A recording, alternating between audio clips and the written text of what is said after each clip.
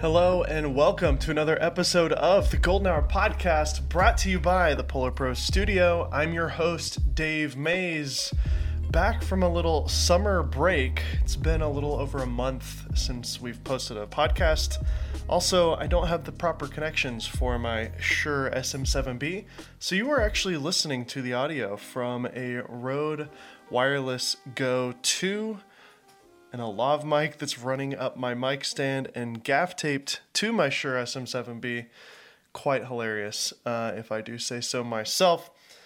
That's how we do it. We do it scrappy. We do it well. We do it professionally, but also scrappy. How was your summer, guys? Summer is officially over because pumpkin spice lattes are back. Am I right? Anybody? Anybody picking up your pumpkin spice lattes yet? I got one. It feels a little odd to get it already so early. It's only September, but it's happening. Let's start off with talking about some of the things that I've been doing over the last couple of months, and in the last month in particular. Part of the reason why I haven't been able to post this month, and this will change starting now. We're posting again every single Tuesday on the Golden Hour Show. One of the reasons was I got really, really busy with my job. I work, I'm going to go ahead and say it. I don't know if I've ever actually said it, but I do work with my cousins, Amy and Jordan Demos. They are wedding photography educators. We'll pull their website up right now. If you're watching the video, you can see their lovely site. Now, I'm going to be honest, I would have to say that the majority of our listeners here may not be their target demographic. I know this probably for a fact. Let's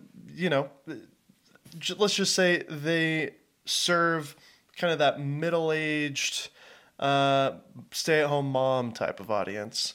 Now, if you are a middle-aged stay-at-home mom and you listen to this show, I hope you don't take any offense to that. In fact, I welcome you. I am grateful that you are here. I just have a guess that the majority of our listeners are not that demographic. However, my cousins, Amy and Jordan, Amy, the girl is my actual blood cousin. Her husband, Jordan, and her have created a very successful education business. I started working for them a couple months ago. They're the reason why I have the C70. They're the reason why I moved back to Nashville. And it's been a real joy to work with family. It's been a change of pace to work with family, honestly, having people that really, truly care about me and my family and my wife. I'm here on Amy's Instagram account. If you guys are interested in hearing a conversation with them, maybe they would be down to be on the show. They have run a very successful business doing photography education. And it's just been really interesting to get involved in their content, making this new product that they're calling On Location. It kind of comes and goes. They sold it for a couple of days. It's now gone. They're going to probably bring it back at some point. But you can see here, this is a little promo I made. Your next session, your best session. Your best session. We have something we're really excited to share with So you. excited. It's called On Location, and it is by far our most dynamic educational experience yet. We're Amy and Jordan. Amy, Jordan. For the first time ever. So yeah, You can it's join Amy us. and Jordan going on location, shooting stuff. I follow them around for like 7-10 hours at a time, filming them working, and then I put that together and make a course out of it. It was a lot of fun to make this project. We got to travel a lot, got to go to Charleston, New York City, Arizona, which is where they're from. We have a couple other shoots coming up as well that I'm real excited about. And I don't know what to say other than it's been a really kind of humbling but also inspiring and different chapter in my life, going from being YouTuber, full-time YouTuber and host of Indie Mogul to kind of being behind the camera again, but in a more directorial standpoint and in a more creative director standpoint that I've ever had. They really are leaning on me for almost all of the creative direction, which has been really fulfilling. And I've also learned a lot. I think getting back into this world of working with clients. It's just reignited a passion for filmmaking and for editing and shooting that I don't say I lost it when I was doing YouTube. It's just different. It's different when you're trying to please an algorithm or you're trying to make videos specifically for the YouTube system, rather than just, making a good product, making a high quality product, and spending more time on things than I have in several years. I mean, honestly, the YouTube videos kind of have a certain level of quality that's acceptable, and once you get there, just move on. And with the products I've worked on with Amy and Jordan, I've been able to kind of perfect them and make them as good as I possibly can. One of the things that I'm really proud of is the lighting setup. One of the things that I'm really proud of with Amy and Jordan is their studio setup. If you're watching the video, then you can see what I'm talking about. But if you're listening, basically it was 2 subjects behind a desk. And I've always had trouble, lighting 2 people. It's easy enough to light 1 person for an interview, but when you have 2 people, it can get a little more challenging. So, and both of these subjects are looking dead into the lens of the camera. So it's not like a traditional interview setup. So I got a softbox, the Lantern softbox from Aputure, the 120D2, and that is like dead center. It's like right above the camera. And like I said, majority of the audience is, kind of 30-something, middle-age-ish women. So we wanted it to just look very bright, airy, and clean. So we have the light dead center, and it's got the Lantern softbox. And to fill in the shadow on the left-hand side of the image, for Jordan, who's on the left, and then Amy, who's on the right, I had 2 quasars. Those things are so great. I'm sure you guys have heard about them. They've been around forever. They are very popular, and lots of people have now since copied them, but I just wanted to go with the real deal, the quasars. They're really cheap. They're like $40 for the ones that I got, $45 for the Quasar Science Q15 T8 dimmable 5600 linear LED lamp. It's a 2-footer. These lights are really high quality in terms of the color accuracy, high CRI rating. They're small, and I just gaff taped them to stands, and those are like my fill lights that are off to the side. And then I got the Bicolor Quasar Science lights. They're $150, but it gives me the ability to go to 3200 or 5600. Those are set up as hair lights in the back, and that really made the whole thing pop. You can kind of see a behind-the-scenes picture here that I'll put on the screen, and then there's the actual shot. Really proud of it, all C70. But I found editing these 3-hour courses was extremely exhausting, so I decided to talk to Amy and Jordan about getting the ATEM Mini, and in particular the ATEM Mini Extreme ISO. If you're not familiar with the ATEM Mini series, then you really should check it out. In particular, the ISO versions. There's an Extreme, and then there's just the standard Mini ISO. Basically, the Extreme gives you 8 HDMI inputs, and the standard Mini gives you 4. The Extreme also gives you a couple extra buttons and things, like having buttons for macros, which allows you to customize certain things with it.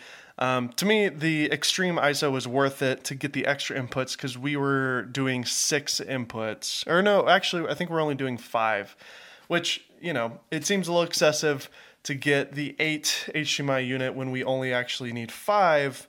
But, we need 5, and the Mini Standard only has 4, so it is what it is.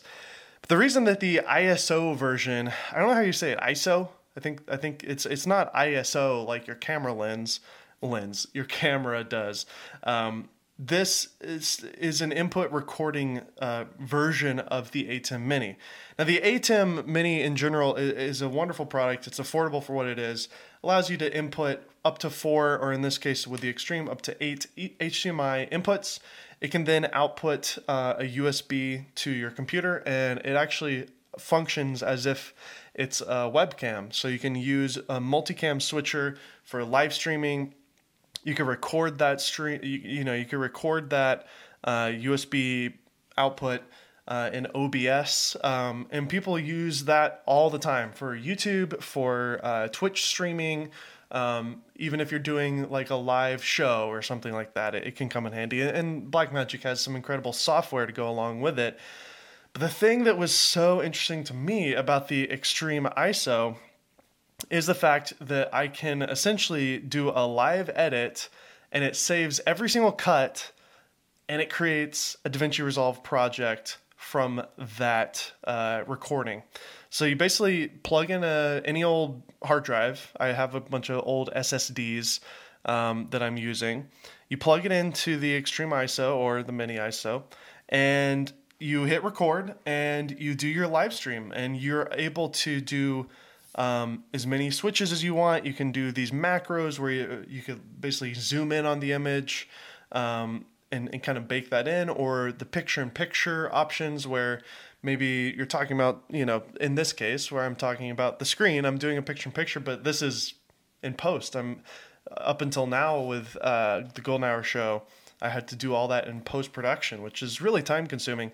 Being able to actually have picture-in-picture baked in is incredible. Obviously, for live streaming or for just a quick turnaround, maybe a podcast or something. But what I loved about this for the way that I'm shooting these 3 to 4 hour long courses is I can have my main camera shot, my zoomed in shot on Amy, my zoomed in shot on Jordan. I have my computer screen, which is what they're reacting to. I film them on location shooting a session, and then they react to it and kind of give their input. And so I want a picture-in-picture ability on the laptop screen that they're looking at. And then we just added a new feature where I have my iPad Pro with Keynote and all the photos that Amy took on Keynote, and she can actually draw on it and use the pen tool, the Apple Pencil, to draw on the screen and say, hey, look right here, you can see how the light was affecting the image here, or you can see here, or whatever. And it's just been so valuable to be able to do this live switch. Otherwise, I'm just sitting there recording on all these devices. I'm just sitting there making sure everything's recording. Also, things never line up perfectly, and having timecode on everything isn't possible all the time. So having every single input going into this box, and when I hit record, it starts recording on every single thing. It saves the entire file.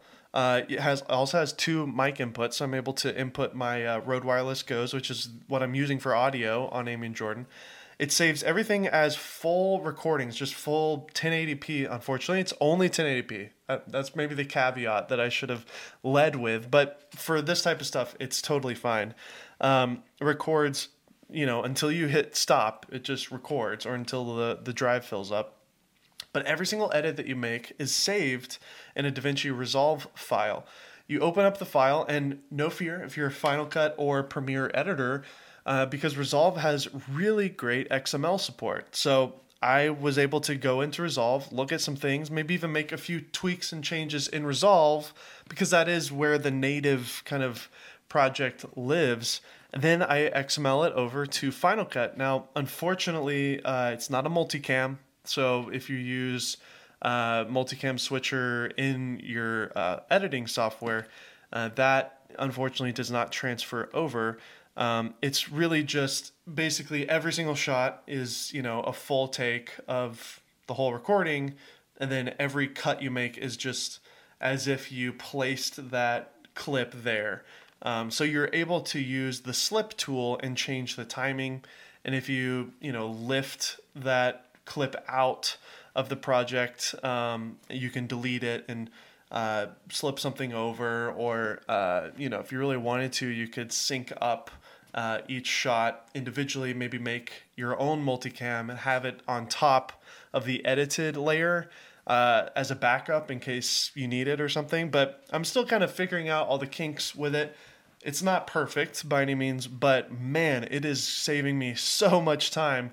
It would take me 2 weeks to edit these projects because they're so involved. there's so many things with doing the picture-in-picture, with showing the computer screen, and having failures with ScreenFlow, which is the app that I use to record the screen. I mean, I still don't trust ScreenFlow even to this day. That's why I have my Rode Wireless Go is literally sitting on a GorillaPod, just right above the speaker of my laptop, because I don't trust ScreenFlow to record properly. So anyways, I've really enjoyed the ATEM Mini Extreme ISO. I highly recommend it if you're in any type of production where you're doing multicam editing. It really saves you just an ungodly amount of time. And we're talking almost a full day's worth of editing, 8 to 10 hours of editing you could potentially save by using this, which is a lifesaver. The $1,200 rate for the product is going to pay for itself if this is the type of work that you do, because you're literally saving days of work. So really cool product. The fact that it has the ISO mode, the input recording mode, that's the game changer. And then obviously it still is a great streaming device if you do live streaming. So yeah, I'm going to start using the ATEM Mini Extreme ISO for this show.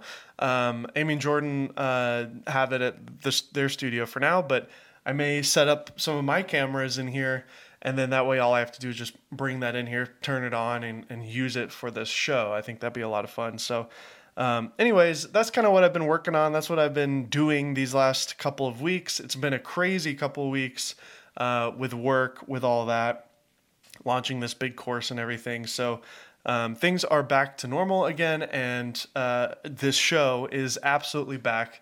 We have some incredible guests lined up.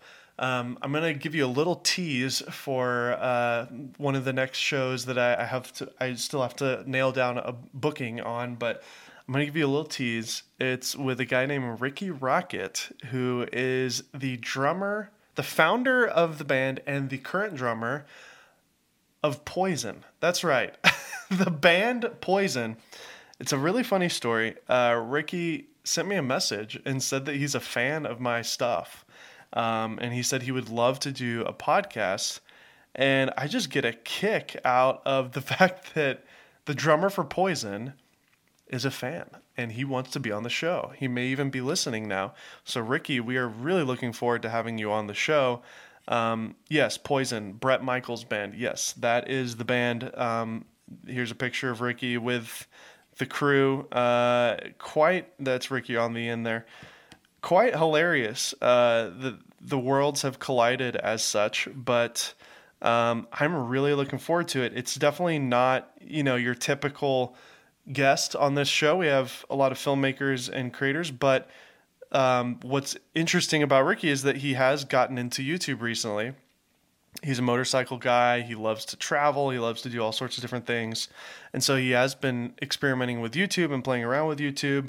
So I'm sure we'll talk about that with his filmmaking as well. But, I mean, obviously, he's the drummer of Poison. So I am really thrilled and excited to talk to him about rock and roll and what it's like to be a legit rock star. So, I mean, who knows what can happen, guys? You start making videos on the internet and things happen. So very cool show that will be coming up. Also, I want to remind you guys, if you haven't listened to the interview with my dad, Rick Altizer, it was a couple episodes ago, we talk about a film that he made with Sony Pictures and the Kendrick brothers. It's a feature-length documentary that's actually going to be in theaters this week, the week that this show is going live, September 10th. It will be live in a theater near you if you're in America. A couple thousand theaters across the country are playing it. This is a real, actually in movie theaters for a couple of weeks type of thing. Sony has put up a ton of money behind this project. I think my dad said the Facebook trailer has over 3 million views now. The film is called Show Me the Father. And you can find information about the film on showmethefathermovie.com. This, again, is my dad. This is my dad's movie. He's a director. You can get the full story on the previous episode with my dad. Legitimately one of my favorite interviews ever. Again, Ricky Rocket, I'm sure is going to be awesome. But my dad definitely takes the cake for being the best guest I've ever had. Sorry, everybody else. He's my dad. In theaters, September 10th, from the creators of War Room and Courageous, the Kendrick brothers. Show Me the Father. They produced the film. They're the executive producers. My dad directed it. He essentially shot it with some of my buddies, John Melton and Dave Oglesby. Those are some of my old guys from the Ramsey crew. They're now freelance, and they did all the shooting. I was living in California when my dad shot this film. Otherwise, maybe I would have had a part in it. There's actually like one or two shots in the film that are shot by me.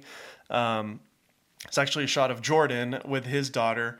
You may see it in there. So yes, if you are a fan of Kendrick Brothers, or if you're just a fan of the Golden Hour podcast or Dave Mays in general, would you please consider going to see Show Me the Father? Bring your dad, bring your parents, bring a friend.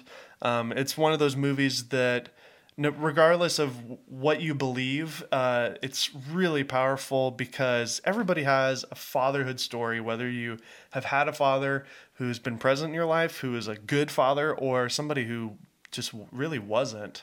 And this film explores all of that and the miracles that can happen with having, a healthy father connection, whether it's a true father, heavenly father, or friend father. So, also, there's some crazy twists and turns in this film. Some NFL stars are in this thing. Really well shot. It was all shot on the Blackmagic Pocket cinema cameras, 4K.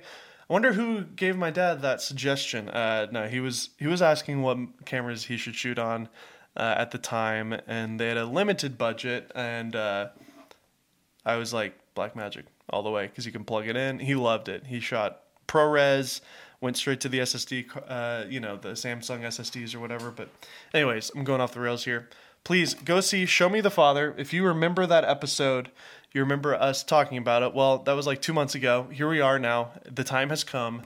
The film is coming out this weekend. ShowMeTheFatherMovie.com. Go check it out. There's a trailer there. You can watch the trailer and kind of see what this film's all about. So yeah, go check it out. Show Me the Father. My dad's movie. All right, so let's get started with some news today. A lot of things happened in a month. The first one that I want to talk about is, you probably guessed it, the Red V-Raptor 8K VistaVision, coming in at $24,000. But this is kind of the next step for Red. It looks a lot like a Komodo, but it's not. This thing is an 8K full-frame camera. That's right. VistaVision quality. 35.4 megapixel full-frame sensor. Lightweight and compact design. Very similar to a Komodo. Honestly, you would probably not be teased if you thought it was the Komodo. It's definitely a little chunkier, a little bigger. And it's certainly a lot more expensive. I think the Komodo starts at $6,000.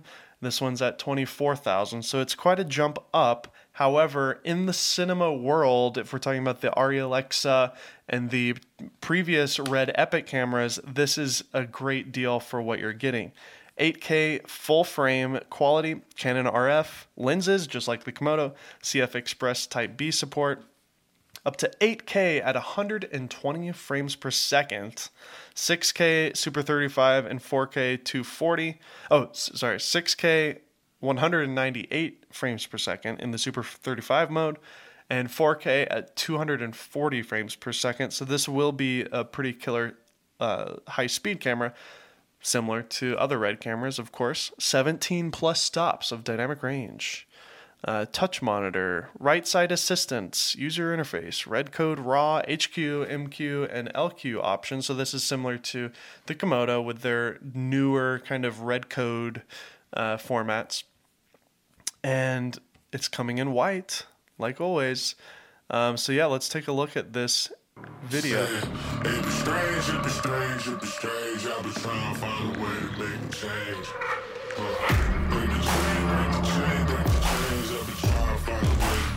Dude, this video is so epic.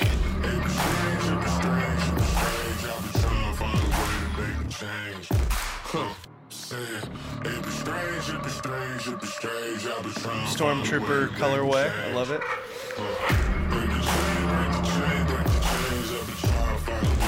Cool. Okay, that was just like a really cool animation video of the camera. Nice. Let's take a look at what we got here. We got SDI 1, SDI 2, so that's cool. 2 outputs. An audio interface, so maybe there'll be like little boxes that you could use to get some nice audio in there, which has always been a struggle for Red, obviously. I would assume that this thing has the similar kind of autofocus system that is still kind of in beta for them. We have to watch this one, though. This is a short video with Jason Momoa shooting on it. This guy has kind of become the modern day, like, Red evangelist. And he's such a celebrity. Huge win for Red. But, you know, he's Jason Momoa. So I don't know if we should be taking camera advice from him. But, I mean, he's pretty cool. Oh, man. No warning. What? What? Hold on. Nobody on the planet knows about this yet. Shit, man. Oh, man! Okay, this guy's kind of going a little crazy. It's probably because he's an actor and he's playing it up. No, I'm just kidding. He's stoked, but I don't think he knows. I don't think he knows what it is. He just saw a white camera. He doesn't know it's Vistavision yet. That's amazing.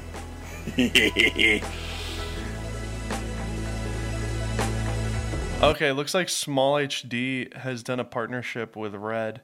They were already doing some Small HD monitors. Yeah, so look at this. So this is their new Red monitor. You can see how the cable is integrated with the mount, but I see a nice old big chunky Small HD logo there. So that's cool. They're doing a little partnership with Small HD with an official Red monitor. They were already sort of doing that with the Komodo, but looks like the partnership has become official because they're going to be selling this with the camera. Yeah, look at that. See, it's got the Red camera. I always thought it was so funny. I don't know if you guys remember or were a part of the film community back when the original Red Epic was out, but you'd have like a Red Epic, and then the monitor was called the 5.0 monitor or the 7.0 or whatever, because it's 7 inches, 5 inches, right? And so Red always just is like completely, they're unabashedly just plastering their logos on everything, and it's kind of gaudy, to be honest, but hey, it's Red. And they put Red 5.0 on the monitor, and so every time you'd be doing a shoot, because the client is looking at the monitor, the back of the monitor, or the talent, it's like, oh, is that the Red 5.0? And it's like, no, that's just the monitor. I always thought that was so funny. Just because, I don't know, it was kind of a missed opportunity. They should just plaster Red Epic on there. But yeah, every time I would shoot with the Red Epic and somebody was seeing it, they were just like, oh, is that the Red Pro 5.0? No, dude, it's not. Stop trying to be cool. Anyways.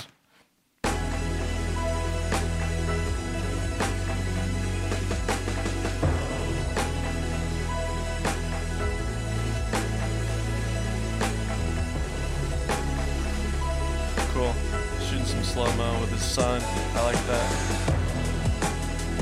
Of course his son's like got super long hair, shooting bow and arrows in the backyard. It's super cool.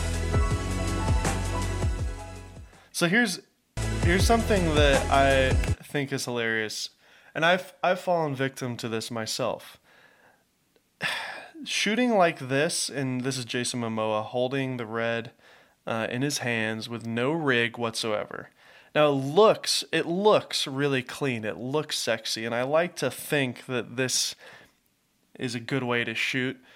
It really isn't. I do it all the time with my C70, but you gotta have something. You gotta have a monopod. You gotta have a gimbal. You gotta have an easy rig. it's just not, well, I don't know. If you got arms like a tank, like this guy, maybe you can get away with it. So maybe that's the difference, is Jason Momoa actually works out and I don't. This video told me nothing. It showed me nothing. It was just Jason Momoa freaking out about a camera that he probably didn't really know about. It's still really cool. I'm excited to hear more about it. I can't wait to get my hands on one and potentially do some tests. But this will be out of most people's price range. I mean, $25,000. Now we've now gone beyond the kind of accessible for most people stage. Now this will be a cheap camera to rent for professional shoots, and that's probably where this will get a lot of work. This, if it's as good as I would expect an 8K VistaVision Red to be, this may become a staple in Hollywood and in the higher end world of things, which would also be revolutionary because $25,000 in that world is actually extremely cheap. The ARRI setup can cost hundreds of thousands of dollars. So to get an 8K VistaVision, which, by the way, VistaVision is kind of like cinema term. It comes from VistaVision film, which was like 70 millimeter, which is close to your standard full frame of what as coming from the DSLR hybrid world. VistaVision basically just means full frame, but it sounds cooler because it's more Hollywood. So yeah, very cool from Red. I'm excited to see it. I'm sure the low light will be great with that bigger sensor. I'm sure the colors will be great. That's what I love about Red, is their color science has gotten so good and it's so distinct and so beautiful. I'm good friends with David Amell, who works with Marques Brownlee, and I was in New York actually shooting it on location, and I got to have lunch with David, and he was a guest on the podcast too. David has been working there now for a while. When I interviewed him on this show, he was just about to begin his job. But I was talking about the Red, and why Marques uses the Red, and he said it's all color science. They really love the color out of the Red, and it's just unique enough to where it really stands out and has a beautiful look on YouTube that most people don't get. And I feel that to be completely true and valid.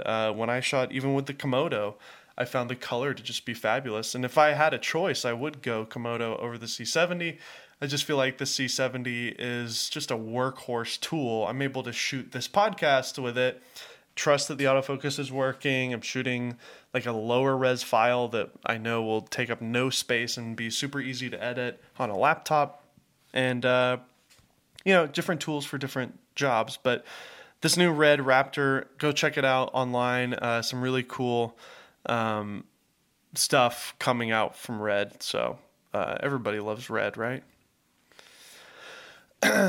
Next thing I want to talk about is this hilarious fan that's made for the EOS R5. If you're not familiar, the R5 from Canon overheats like crazy. You're not really able to record continuously in 8K or even in the high quality 4K mode for very long. And it's something that they marketed as like a real feature, and some people even bought it for that, and then they got burned by the fact that the camera would only record for like 20 minutes, and then you have to wait 30 minutes before you can record again, which is ridiculous. So Tilta tried to fix it with a fan based on this really fabulous review on newsshooter.com, which I highly recommend you check out. It definitely does change things. Here you can see some of these pictures of it. It screws onto the cage that they sell, or you could also screw it into a little Arca Swiss plate that comes with it. You have to power it with a little battery grip from Tilta, or if you have a V-Lock battery, you could use that or something. It is kind of hilarious that you have to screw a fan on the camera to use it properly, but hey, it's a thing that you can do. So without the cooling unit, when you're shooting 8K, you get 25 or 21 minutes of recording. With the cooling unit, you can get 40, and they repeated that 3 other times, and it continued to be true. Around 20 minutes each recording time without the cooling unit, and 41 minutes for each recording time with a cooling fan. So that's already double. That's great. That's not a ton of time, but it is better. If you plug in the camera over like an input voltage of 8 volts, so I guess if you're using like a dummy battery or something and you're powering the camera without the cooling unit, you're still only getting 21 minutes. But with the cooling unit, now it jumps dramatically up to 78 minutes. Now, is this like a realistic thing for you to do? I guess, like if you're using an R5 and you're doing long takes and you need long takes, this could be a good option for you. I would imagine that if you shot 4K and not 8K, it would be even better performance. But I just wouldn't invest in anything like this, especially when we have heard rumors of Canon doing an R5C, hopefully next year. So we're still kind of waiting on Canon to do the next like real true video hybrid camera that is kind of competing with the A7S III. I think it's a little too late. I think they were banking on the R5 to be that. And then the A7S III came out and just completely slaughtered it. If you bought an A7S III in the last year, please comment down below and let me know your thoughts. I feel like it's been finished. Like at this point, Sony has pretty much transitioned everybody over. I mean, even I think Jesse Driftwood bought the C70 and ended up just switching to the A7S III.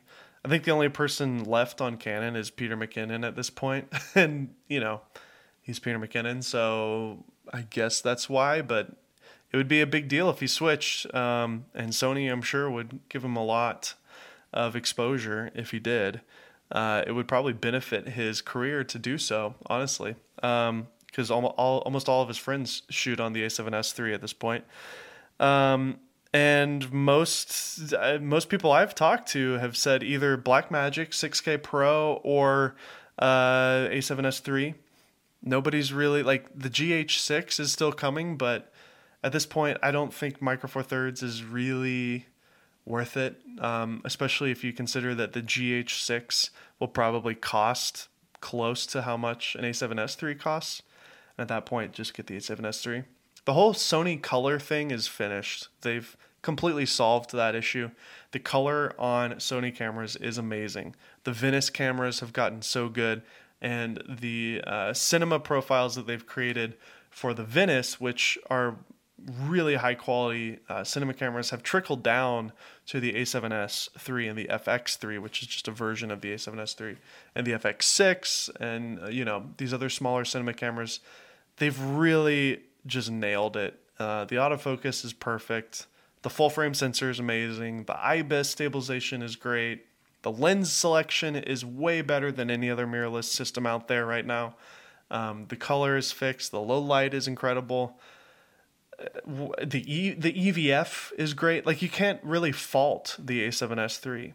It's really just if you just simply don't like Sony, you prefer another manufacturer for handling reasons, or, you already own a bunch of lenses. I would argue that, if you prefer the look of a certain sensor, or, you prefer Canon over Sony for their look, I would argue that Sony has gotten so good now that you could get very close to a Canon look. And in a way, I feel like Canon has regressed a bit. The 5D4 and the 1DC, which is sitting on my desk here, had a very filmic look to it that you couldn't really get with any other camera. And now I feel like the modern Canon look is just very modern and very similar to a Sony look. Even the C70, I really love the skin tones and the look on this, but I know I could get a very similar image from the Sony A7S III or the FX6 or whatever. The only reason I got this is for compatibility with EF lenses, which Amy and Jordan own a whole slew of. So anyways, very interesting stuff from Tilta. I don't think anybody's going to buy this, but it's there if you want it. If you are that small niche of people who need a fan for your R5 to get a little bit longer record time. And then lastly, on our news talk and rumors, is the iPhone 13. Now, I've been using the iPhone 12 Pro Max for the last, almost year now. That was one of the big videos that we did for Indie Mogul. What was the one that we did? It was of course, the game show. So I took the iPhone 12 Pro Max, used the Filmic Pro app, got Justine and Armando to come and hang out, and we did this funny competition where I shot stuff on the Alexa, I shot stuff on the iPhone, and we compared it side by side. Really fun, silly video. Was really surprised, honestly, with what I could come up with the Alexa. Like, honestly, this shot here that you're looking at on the video, like, I couldn't believe it. Like, honestly, I don't even remember which one's which in this case. I mean, obviously, I was shooting it purposely in the iPhone strengths. So, for the most part, of course, the Alexa's better than the iPhone. Of course, duh. It's like a dummy thing. Of course it is. I was just trying to show the color and how close you can get with color, how much you can push your phone. I did everything I possibly could to trick them. I literally softened the iPhone image a bit. I just kind of did power windows on the highlights to try to bring it down. Yeah, so anyways, I'm trying to find it. So yeah, watch that video. If you haven't watched it, give it a watch. It was a ton of fun to make. Justine and Armando were so kind to show up and do that one with me. But anyways, the iPhone 12 has been really impressive to me as just like a documentation tool. I still don't see it as a professional video tool. Even though that video was great and amazing, I still am hesitant to whip it out for professional projects for a few reasons. And that may change with the 13. Now, there's the portrait mode thing that iPhones have had now for a while, since the 7 Plus. But now they're getting the cinematic video feature, I think is what they're going to call it. It's basically portrait mode for video. It's going to be really buggy and weird. Samsung has done this. It's software-based blur. The LiDAR helps, but I guarantee you it's going to look really wonky. It's going to look like what your iPhone looks like when you're in portrait mode, when you're just viewing a display. It'll look like that probably. So I don't know. I mean, I would be surprised if it looks really good. There might be situations where it does look really good. Like if I'm shooting a product on a table, I'm just doing a slow pan or something, and maybe you could blur the image just slightly to make it look more like a DSLR, but not blur it like crazy, like it's an f1.2 or something. So that would be really cool if that actually works. I have doubts that it will, but that's not the main thing I'm most excited about. The thing that I'm most excited about is this rumor that the iPhone 13 Pro and the 13 Pro Max models will feature the ability to record ProRes video, a much higher quality video format, similar to how the ProRAW format for photos is exclusive to 12 Pro and 12 Pro Max. Gurman said that ProRes may also be exclusive to the 13 Pro and 13 Pro Max. So yeah, it would be. It's kind of silly, reading these articles by people who aren't super video related people. They're just saying higher resolutions with ProRes. Basically, it's going to be bitrate. We're going to be getting from now. Filmic Pro does give us way higher bitrate. Filmic Pro is a great app that's actually available on Android and iPhone. It cranks your bitrate up. I think that's still that'll still be great, but having ProRes from the camera itself will be better. Because Apple just has the keys to the castle, and they're able to unlock things that Filmic Pro just simply can't. I was fortunate enough to meet some of the Filmic Pro people at NAB 2 years ago, and I talked to them about it, and they're like, yeah, we basically have to just completely reverse engineer the iPhone, and it just takes a lot of work to figure out how to hack into it and to get these higher bit rates, because they're just not made for that at all. But this is really fascinating to me because having a real true ProRes format really changes the perception of of the camera on the iPhone. And it may not even be that ProRes native, from Apple is better than the higher bitrate from Filmic Pro, but it's just the kind of optic that like the Pro models and the Max in particular, which will probably still have a bigger sensor than the Pro, it's going to start being kind of like, you show up on set with an iPhone and use it as like a wide shot. And it's like, what are you doing using an iPhone? It's like, well, this shoots ProRes log now. Did you know that? And then like clients and directors would be like, oh, shoot, that's legit, I'm sure they're going to have some incredible filmmakers talk about it. I know there's been a couple filmmakers that have made movies on cameras already on the iPhone 7. Steven Soderbergh made Unseen or whatever, on the iPhone. And that's fascinating to me. But there is one issue that I really hope that Apple will address. And my good buddy, Michael Tobin, talks about it in his video. So I'm going to play his video. It's basically, there's this flicker, this automatic HDR thing that just simply can't be turned off. Even with the log mode in Filmic Pro, there's just always this kind of jittery flicker going on. Just watch Michael's video here, or listen if you're listening, and you can see what I'm talking about.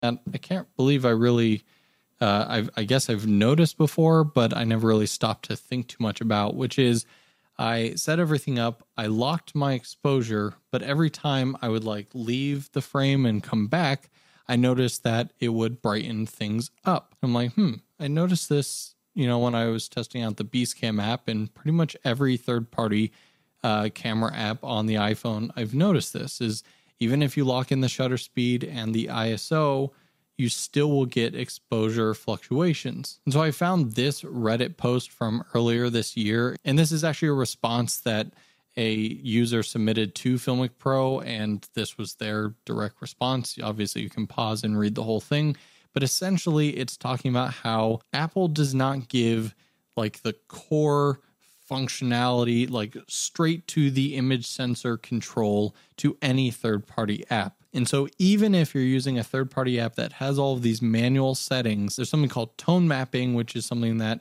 Apple's video cameras do in their stock camera apps, as well as any other third-party app. And it essentially adjusts the exposures of key parts of the image to create better dynamic range. So it will either brighten the highlights or lower the shadows or just up the shadows a little bit. So each individual part of the image. And in the stock camera app, if you're just the average shooter, that's what gives us such great results most of the time. But if you are trying to shoot something more professional, it is extremely frustrating when you lock in your exposure just to have it still change and slide. And so unfortunately, Filmic has no resolution for this currently. They said they're working on a couple things. So this is a big deal because the fact that ProRes may be included in the 13 leads me to believe that they're going to probably have maybe a Pro mode, maybe even a Pro app. That'd be cool. It may just be as simple as a button, just like Pro RAW is currently on the 12 Pro Max, where you can just kind of enable it in the camera settings. But basically what I'm hoping is that you can actually lock your exposure, and this tone mapping that Michael Tobin was talking about in his video just completely goes away. And that's been my biggest hesitation using the iPhone 12 Pro Max, even though I've had this thing, and I literally shot a wedding this weekend for my good friend. It was a favor, and I needed just like a wide shot. I would have loved to have just pulled out my iPhone, put it on a little tripod mount, and use that as just a simple, basic wide shot. I don't need any depth of field. Everything needs to be in focus, actually. And I want to just be able to trust that the image looks good. It probably would have been fine, for him. He probably wouldn't have even really cared that it was shot on an iPhone. But it would have just drove me crazy to see, the highlights kind of fluttering and going on in the background. And every time I see, every time a new iPhone comes out, everybody makes, cinematic videos because, come on, clickbait. I'm sort of doing that right now by talking about this, but I am truly interested and fascinated in this new development. Matty Apoya had a great little cinematic that he did when the 12 Pro came out, and I could just see the fluttering going on like all the time in the image.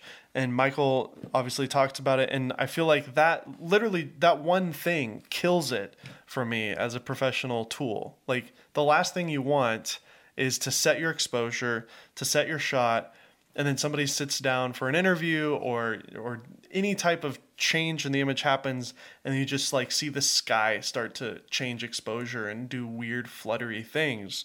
Like, that's not what a professional camera does. And if they're calling it the 13 Pro, this next one, in this case, the 12 Pro Max, like, why is it not truly pro? So I'm not sure if Apple will allow, this tone mapping thing to be disabled when you go into the ProRes mode built in. But I would hope that Filmic Pro will maybe have access to these things now that ProRes is being added from a native perspective. Apple is enabling high bitrate and high quality recording now. So I'm sure Filmic Pro may be able to tap into that. And maybe we could finally get rid of that tone mapping, which means now we're recording ProRes log on an iPhone with no fluttering or flickering. Like, I feel like at that point, there's really no reason to carry around like a ZV-1 or, the RX100 series, those little point and shoot kind of vlogger cameras. I feel like at that point, it's like, if you're a YouTuber, I mean, honestly, if you're already a YouTuber for a niche that doesn't care about the quality of the video, you can already use an iPhone and get away with it and literally make an entire living using this phone as your main video camera. And obviously, TikTok has changed the game completely. I mean, every single big creator, all of them are shooting on the iPhone. And not only that, they're shooting on the selfie camera, which is a terrible camera. That's another thing that I wish they would address. So many people rely on the selfie camera as their main camera that they're using as a tool, for TikTok or social media content. It would be to call a version of the phone the Pro. I would love to have the ability to choose one that has an actual high quality front facing camera. But of course, there's always the option of using your Apple Watch. I've talked about this already. Phone mount screen or something. I don't know. I showed a picture of it a couple episodes ago. This is actually a great little accessory and a great idea. I saw somebody post about this on Twitter years ago, and but I mean, it looks like somebody actually made an accessory for it, so you can actually pop your Apple Watch on the back of your phone screen or your phone. That way, you can actually see yourself while you're filming for vlogs or whatever, and you can control it. So, kind of silly, but it is a thing. So, anyways, iPhone 13 Pro. We'll just have to wait and see. I think the event is next week, so I'll be able to follow up next week with that information, hopefully. So moving forward with just my career and with this podcast, I need your help, and I would love your input. So please comment down below and let me know, or reach out to me on Twitter at Dave Mays or Instagram at Dave Mays _. Let me know what you want to see on this podcast. I've kind of bounced around with all sorts of different things, doing this completely solo, doing this with Connor and Zach, doing this show with guests. What's your favorite? What's your favorite thing that I do here? And trying to find the right balance of being able to make this as consistently as possible. And to me, that's once a week, every single Tuesday, which I promise to get back on and do again. And I do love having guests on the show. Like at one point I was like, I'm only going to do it by myself. And then I was like, well, it would be nice if I had a co-host. So Connor helped me out, but then it was just too hard to schedule that with Connor. So, then it was like, okay, let me get guests on, but it's always almost next to impossible lining, guests up every single week with my schedule, with their schedule. I already had to cancel and move around Ricky Rocket, the drummer from Poison. I already had to move him around a couple times, and I feel terrible about that. And it's just because I have a full-time job and people are busy. So please let me know your thoughts on this show, what you would like to see moving forward, with all that in mind, with what I just said in mind. Also, I think I'm ready to come back to YouTube. A lot of things have been going on in my mind these last couple months. I got a ton of really positive comments and some really supportive things from all of you guys. I really appreciate it from the episode 123, how I became a YouTuber and why I left California. That was kind of really just me just kind of sharing my heart, kind of getting it all out, a lot of built up stress and the things that I was dealing with over these last couple months. And to be honest, I've really become just super content with not being a YouTuber again. I've really, my needs are met with my job. I'm present with my family, but I love YouTube. I really, really love it. I loved doing it. And so I feel like I needed this break. I really, really, truly did. Being the host of Indie Mogul was such an honor and a privilege. And it just consumed my life. And it was always about the next step, like getting more views, making more money, working with bigger people. And I just got so wrapped up in that game that I feel like I needed to be ripped out of it and thrown back into a place that's familiar to me, Nashville, and kind of be reminded of what's important in life. And that's some of the things I talked about in that episode. So I really appreciate all the support and all the comments. A couple of you guys actually shared some really deep stories with me. I'm not going to say your names, but you know who you are, and I really appreciate it. I want to give a special shout out to my buddy Bobby, who I just met this weekend at a shoot. His Instagram is at Mr_photography with an F. F-O-T-O, Graffy. Incredible handle. Love it. This guy, he's a photographer in Dallas, and he does motorcycles and model shoots and stuff. Really cool stuff. But he's a fan of the show, like a legit fan. Hi, Bobby, if you're listening. And we just had some great conversation. I got to know his story, got to hear his journey in photography, and I shared mine as well. But he just really encouraged me, and it was really odd for me to like meet somebody in person who actually listens to this show and who's actually watched my videos. And I think a lot of us can get wrapped up in social media, and you see comments and you read things, and it doesn't, I don't know, it's not the same when you're typing it towards somebody. And it's also not the same when you're reading it, when you're receiving it. And I've definitely received so much support from you guys, and I really appreciate it. But I'm looking forward to going back out to events and being a part of the community again, because actually meeting Bobby, talking to him, and hearing him just encourage me to, make another episode, get back on the horse, start making content again, was just really encouraging. And thank you, Bobby, for saying that. So I have some ideas. I will stick to tech and camera stuff, but I want to really focus on building a personality brand and just having you guys hang out and just have a good time. That may mean that I will do things that are completely unrelated to camera stuff, like Tetris. I've been so obsessed with Tetris. I'm not even kidding. One of the things that I got in the last month is a classic NES. Maybe I could do a whole episode on this. I bought the original NES Tetris game, and I am officially obsessed with it. I've played a lot of other Tetris games through emulation. I've played like the N64 version, the Game Boy versions. I downloaded the iPhone apps. There's the official one, and then there's actually a new Apple Arcade version. And then my brothers let me borrow his Switch, and I got Tetris 99. I have Tetris Connected on Xbox. And without a doubt, for some strange reason, I've literally played them all. The one that's the most fun and the one that is the most fulfilling to play is the NES version.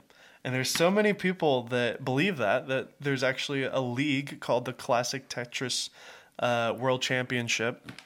And they have a yearly championship where people come together and they play NES Tetris. They literally play on old 80s, NESs plugged into CRT televisions.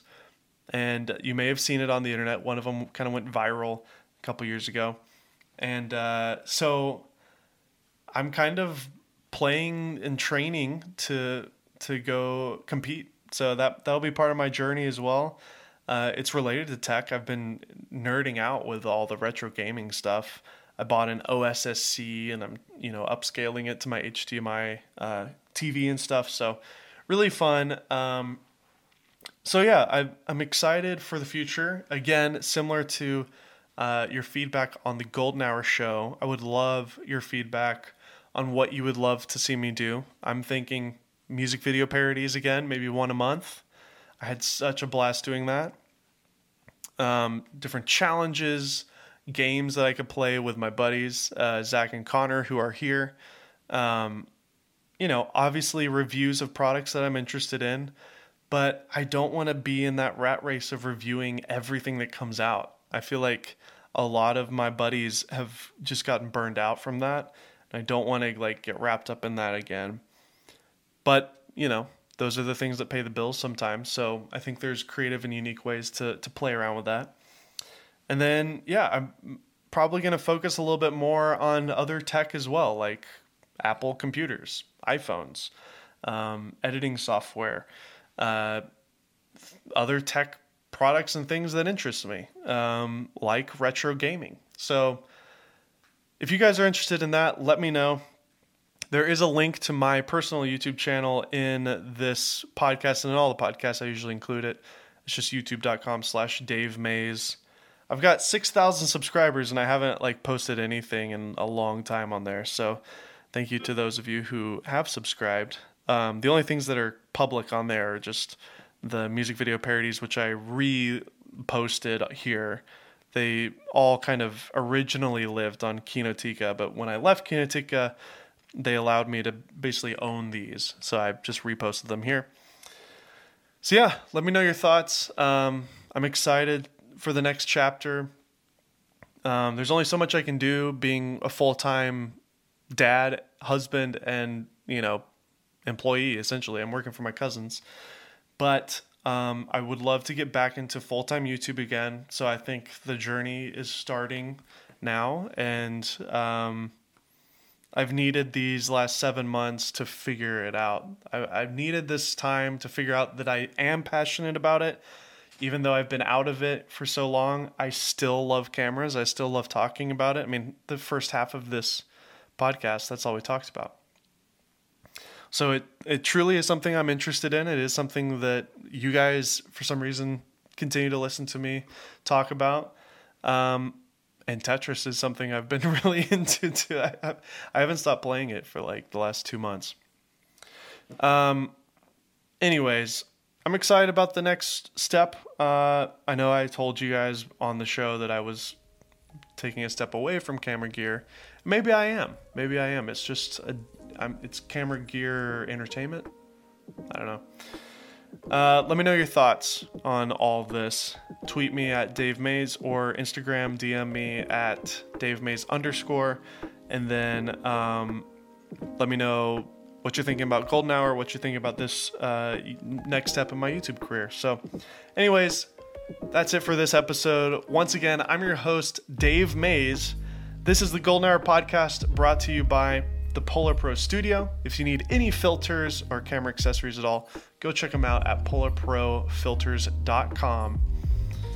We'll see you again next Tuesday because the Golden Hour show is back in action, baby. Let's go.